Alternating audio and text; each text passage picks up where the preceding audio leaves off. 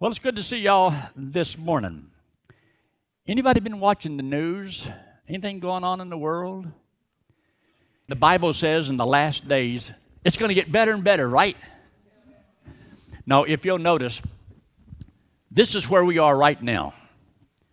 Everything has happened just like God said it would take place. Prophesied about Christ coming into the world, he's done that, just like he said he would. He was taken up into heaven, and the Bible says that we are now in this period of time called the church age, the grace age, the body age. But then right after us, after we are taken out of this world, the rapture, the worst period of time upon the earth is right ahead of us. So if this is true, and the rapture is close, then the world has got to be sitting on a powder keg. Isn't it true that there's people wondering, how in the world are you going to have peace? You won't have peace in the world unless you have peace in the Muslim world. And I don't see peace coming to the Muslim world. They are looking for their 12th man, their imam. You know, they come on the scene and they're going to conquer the world. Did you know the Bible talks about somebody coming on the scene in the last days, and he'll claim that he is God and demand that everybody worship him? So anyway, this is where we're headed. I want you to take your Bible and turn to the book of 1 Corinthians in chapter 15. 1 Corinthians in chapter 15. There's many miracles in the Bible. I would love to have been there and seen some of these miracles. But if I live long enough, I'm just liable to see a great miracle. The miracle of the rapture. Not rupture, rapture. I believe everyone who's trusted Christ as Savior will be changed in a moment, the twinkling of an eye, and caught up to meet the Lord in the air. That's those that are believers in Jesus Christ, regardless of where they are on the face of the earth. And so there's an interesting statement made here in verse 51. Behold, I show you a mystery. This is a truth that's been hidden in times past, but now revealed for the first time. A mystery. We shall not all sleep. I wonder what that means. It means that we will not all physically die. There is a time coming, which I believe is right ahead of us. We shall not all sleep, but we shall all be changed. So those that are alive and live in a mortal body will put on immortality. Bodies that have already died and placed into the grave, and they have been absent from the body, present with the Lord, then corruptible will put on incorruption. And the Bible says, when this happens, then shall be brought to pass the saying that death, where is thy sting? Grave, where is thy victory? Because we escape the grave, those of our died, and we escape the sting of death. We won't die. So those two things is something that we ought to be thankful for. The rapture will take place, and we will not see death. I believe that that time is coming very, very soon. Look what he says in verse 52. In a moment, in the twinkling of an eye. Here we are, sitting here at Calvary Community Church, minding our own business, doing our thing, and all of a sudden the rapture takes place. And when it takes place, we're out of here. Changed in a moment, in the twinkling of an eye. Look what he says. For the trumpet shall sound, and the dead shall be raised incorruptible, and we shall be changed. Now we know that, we can talk about the 7 feasts in the book of Leviticus chapter 23. 3 of them is in the spring feast, and it happens in the spring. So you have Christ, who is the, came into the world and was a Passover lamb. And then he came back from the dead. And then the Pentecost 50 days later. So those 3 feasts have already taken place. Now there's a few more coming. They call them the fall feast. And in the fall, well, lo and behold, we're headed into the fall, aren't we? So there's some feast that's going to take place. And one is going to be when you hear the trumpet, because the trumpet not only will we be taken out of here, but it's also like a gathering for the children of Israel. It's going to be because there's going to be war. There's something important going to take place. And then the Jews usually have a time of repentance, sorrow, looking at those things that they've done and how to correct it and get things better. And so God is really going to give them something to think about, because there's going to be a move to annihilate the Jews, annihilate the nation of Israel. So it's going to be a very terrible time upon the earth during this period of time. And then you talk about the Feast of Tabernacles, where in the Old Testament they would do this, but it was to remember that you used to be in the wilderness, and God took you and brought you out, and you lived in tents, so that when you get into the land, you'll remember where you were, so that you'll appreciate where you are. And then there's going to be when Christ comes back and he tabernacles among them here. Now, he tabernacled here when he came in the flesh. And it says, and the Word became flesh and dwelt among us. Dwelt among us means he tabernacled among us. Here he's going to come, and he's going to be here during the millennial reign, 1,000 years upon the earth. So God has broken down various periods of time, we call them dispensations, and how God deals with a particular person in a group of people regarding responsibility and consequences if we fail. Well, in every dispensation, man always seems to fail, and so we got one more ahead of us. Now, some people say that this year belongs back there under the law, but it is a period of time. It's a 7-year period of time, and it is in the future, but not too far in the future, I don't believe. I believe it's going to happen very soon. Now, if you'll notice in verse 54, so when this corruptible shall have put on incorruption, and this mortal shall put on immortality, then shall be brought to pass the saying that is written, death is swallowed up in victory. O death, where is thy sting? Grave, where is thy victory? Because we're going to escape. The bodies that are in the grave are going to be made incorruptible. Right now they're corrupted. We that are alive, mortal means subject to death, but we won't die. We shall not all sleep. And we'll be changed in a moment, the twinkling of an eye, and caught up to meet the Lord in the air. So that's why he says in verse 50, thanks be to God which giveth us the victory through our Lord Jesus Christ. We often ask the Lord, deliver me from this problem, this health problem, this financial problem, these people problems, and all these problems. Well, lo and behold, one day God is going to literally give you the total victory. He's going to take you out of here. When he takes us out of here, we win. Because you have just received the total victory of sin. You don't have to worry about that no more. The grave, you don't have to worry about that no more. Because you see, his victory is put to your account. But we're waiting for the day when he comes back and literally takes us out of here. A great victory. That's why he says in verse 58, since this hasn't happened yet, but it's going to. So 1 Corinthians is a chapter on the resurrection of Jesus Christ. And he says, because we preached unto you the gospel, unless you have believed in vain.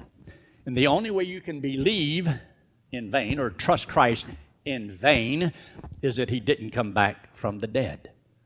But did he come back from the dead? Yes. Because he came back from the dead, our preaching is not in vain. Our faith is not in vain. Our hope is not in vain. Therefore, because he left, he's coming back. But before he gets back and we're out of here, he says in verse 58, therefore, my beloved brethren, be ye steadfast, unmovable, always abounding in the work of the Lord, for as much as you know that your labor is not in vain in the Lord. It is not in vain in this period of time to continue. Keep serving the Lord. See me right here. Because this day, the rapture, is fast approaching. And if you look at the things that are happening right now in the world, you can see that. Now turn in your Bible to the book of 1 Peter. 1 Peter and chapter 1. 1 Peter chapter 1. 1 Peter chapter 1, and notice here something in verse 11.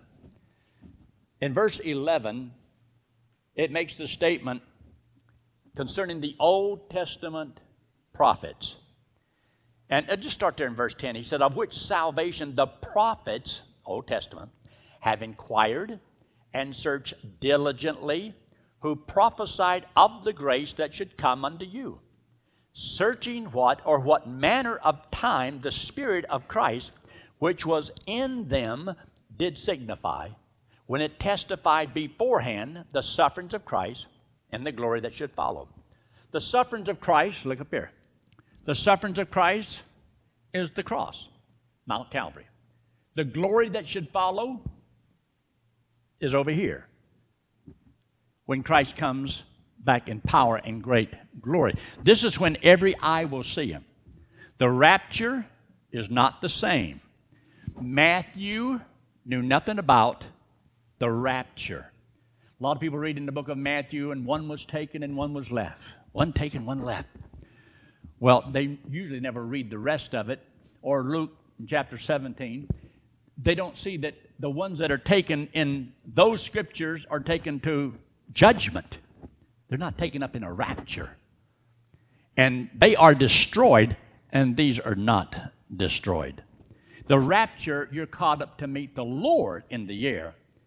In Matthew, they're taken to be destroyed. And it uses several illustrations, like the flood, they were destroyed. And like Lot, Lot got up, they were destroyed. And so Christ is coming back in power and great glory. Always keep these two things separate. One is revelation, when he's revealed in power and great glory, every eye shall see him. This is when he comes back here at the end of the tribulation period. When he comes for us, it's in a moment, the twinkling of an eye, and we're caught up to meet the Lord in the air, and so shall we ever be with the Lord. So we'll always be with the Lord after this. So here it makes the statement in verse 11. They had problems trying to distinguish between the sufferings of Christ and the glory that should follow, because they saw these two things mentioned in the Old Testament. They could not see all this that took place in between. And so they did not see the rapture. It's not in the Old Testament, but there's types in the Old Testament. There's a lot of types in the Old Testament. Look there in the book of Hebrews in chapter 11. Hebrews chapter 11. Hebrews chapter 11, and you'll notice there's a verse here that talks about a man by the name of Enoch. See there in verse 5? By faith, Enoch was translated that he should not see death. Now that is, some people say, a type of the rapture before the judgment upon the earth. It is a good possibility that it is a good type, because in the Old Testament there were a lot of types of things that, are stories, but in the New Testament we have the doctrine. As we said before, he says in Psalms 19, the testimonies of the Lord are sure, making wise the simple. The testimonies. It means all those stories in the Old Testament is to make us wise, gives us illustrations. The New Testament gives us doctrine. They both say the same thing, but one is told in stories and the other one is told in the doctrinal truth. So when you want to understand sometimes the doctrine, there's a story in the Old Testament that is a type of that doctrine. So you take the nation of Israel. Israel was a real person. Israel, Jacob, had some sons and they became the 12 tribes, and lo and behold, you got the nation, and God dealt with Israel as though Israel was a person. Talks about Israel as an individual, even though it was a whole nation. And the promises that God made to this miracle child that was born, to Abraham and Sarah, that is like a picture of a man in the New Testament who trusts Christ as Savior. He's born of God, and he is always a child of God. He cannot be annihilated. Israel cannot be annihilated. Though they can chase and whip him, but there's always a remnant. So you have a story in the Old Testament that teaches the eternal security of every believer. You also have a lot of things. You can go to Joseph, and you can go to Daniel. You can go to so many things, and it talks about stories and illustrations that will teach you some good Bible truths in the Old Testament, in the New Testament. In the Old Testament, you have the teaching of a guy named Amalek. Anybody ever heard of Amalek? Amalek is a type of the flesh. As a type of the flesh, the Bible says that God wanted them wiped out. This is how come Saul got into trouble, because he wouldn't do it. And Samuel comes along, takes a sword, and hewed Agag into pieces. That's how you're supposed to deal with the flesh. In the New Testament, we have the flesh. It's that old sinful nature that you have. It's supposed to be crucified. But there's an Old Testament story. The Bible tells us that even Moses, when he built the tabernacle in the wilderness, he says, that's after the pattern of what he saw in heaven. And so in the book of Hebrews in chapter 9, it says that there is a real temple, a real ark, mercy seat in heaven, of which Moses built the one upon the earth as a pattern after. There's a real one up there. And so there's a shadow. And as I said before, if the light was over there shining real bright and it was dark over here, you could see my shadow. My shadow. Well, in the Old Testament, there's the shadow, but they couldn't really distinguish everything because, you see, all they had was the shadow. And the shadow talked about the sufferings of Christ. The shadow pointed about the glory that should follow. But you see, when Christ came, you don't need the shadow. You got the real person. So we have Christ, which is better than the law of the Old Testament. God's given us something better. So you find that in the book of Hebrews in chapter 7. So there's a lot of good things that God gives to us, but there's stories in the Old Testament, and some of these things help us to see this. Look in verse 5. By faith Enoch was translated that he should not see death, and was not found because God had translated him. For before his translation he had this testimony that he pleased God. Wouldn't it be neat if everybody would please God so well he'd just take us home? Well, then there wouldn't be nobody left except the worst of the crop. And then who's going to win all these other people to the Lord? God is picking flowers here and there, and he's taking people out of here. But one day he's going to take and come and get a harvest. And so he says, he had this testimony, he pleased God. But without faith it is impossible to please him, for he that cometh to God must believe that he is, and that he is a rewarder of them that diligently seek him, or seek to please him. So Hebrews chapter 11 is to teach us how to live by faith.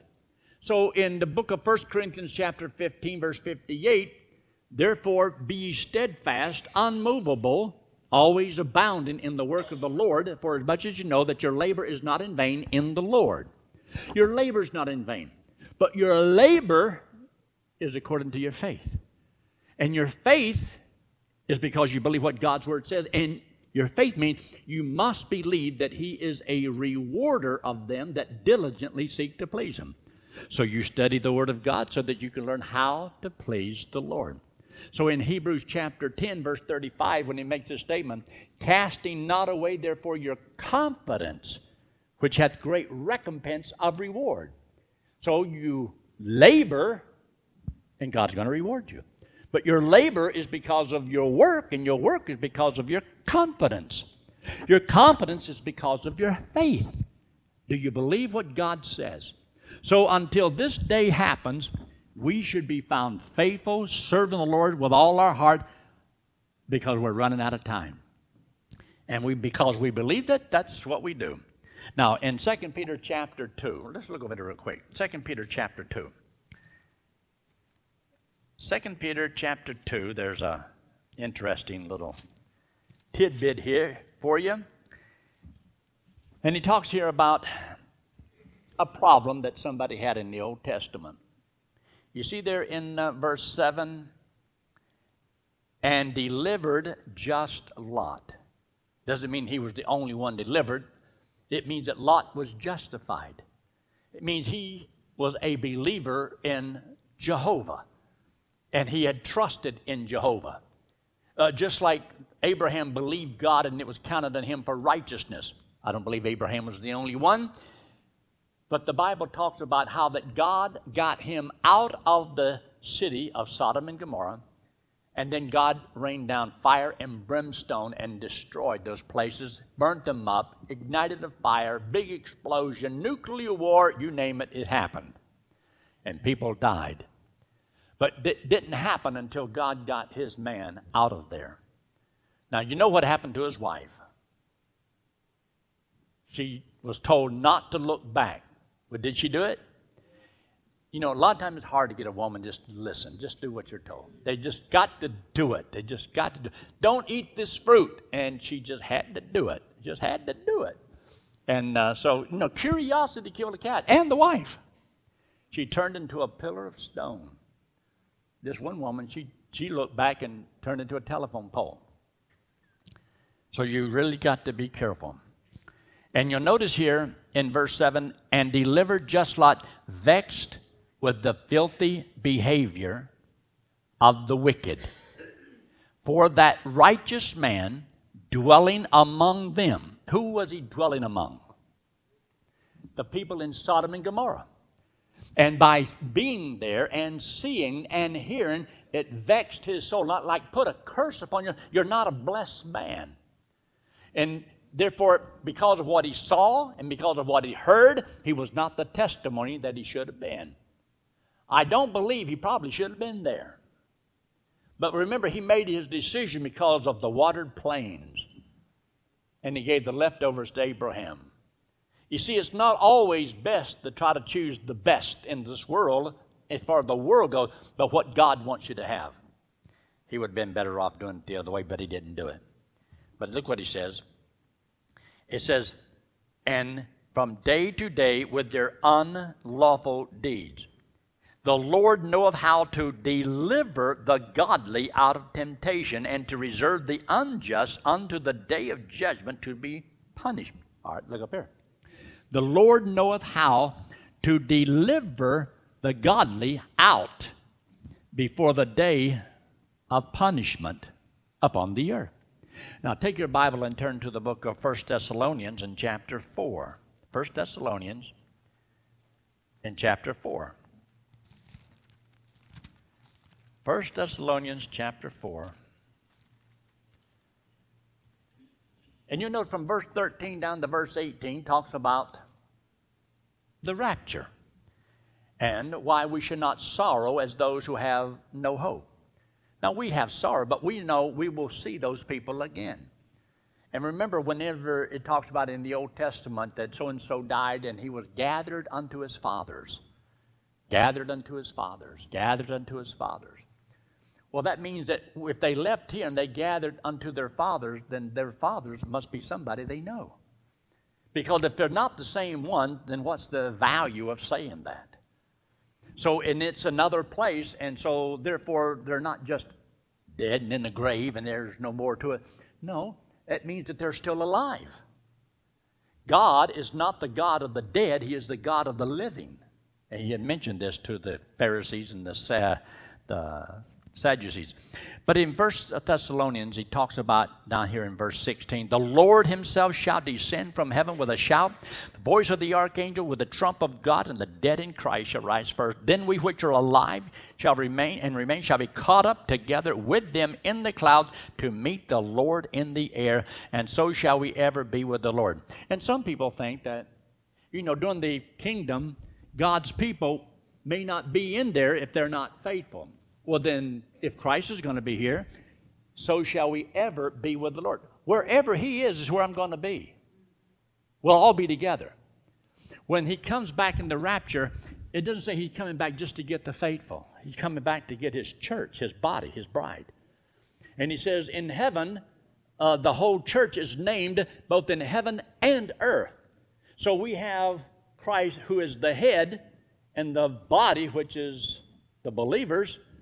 And what he's going to do is join the body with the head. And I don't think that the body is ever going to be severed from the head ever again. But he makes this statement here in chapter 5. Look in chapter 5. In verse 3, for when they shall say, peace and safety, then sudden destruction cometh upon them, and travail upon a woman with child, they shall not escape. But ye, brethren, are not in darkness, that that day should overtake you as a thief. You're all the children of light and the children of the day, and we are not of the night nor of darkness. You know, you can get a little confused with all this. But let me just kind of simplify it for you. This is a day. This is a day. So what separates 2 days is a night. This is a night. And so we are of the day. We and us. They and them are of the night. So whenever this period of time comes, they are the one that will be here when the thief in the night comes. This is not so much the thief in the night. The thief in the night is over here. But regardless, there is 2 days separated by a night. This will be the worst period of time upon the face of the earth, and it's coming. But look what he says in verse 9. For God hath not appointed us unto wrath, but to obtain salvation by our Lord Jesus Christ. That word salvation there means in reference to deliverance, because, see, God has not appointed us to this period of time, the wrath upon the earth. But we are going to be delivered. You see, he's already talking to believers, but we're not talking about how to be saved from heaven and hell. This is talking about a period of time that's coming, the wrath that's coming upon this earth. And you and I are living at a very, very interesting, exciting period of time, because there's going to be such spiritual darkness upon this earth. The Antichrist is coming. And, buddy, are we ready for an Antichrist right now? All right, let's pray, shall we? Our Father, thank you so much for all you've done for us. We're thankful for the time in which we live. It does get exciting. But, Lord, we know that you're coming soon. We believe that. Help us to live accordingly. Bless our church. Bless each person here. And give us a good service to follow. In Christ's name we pray. Amen.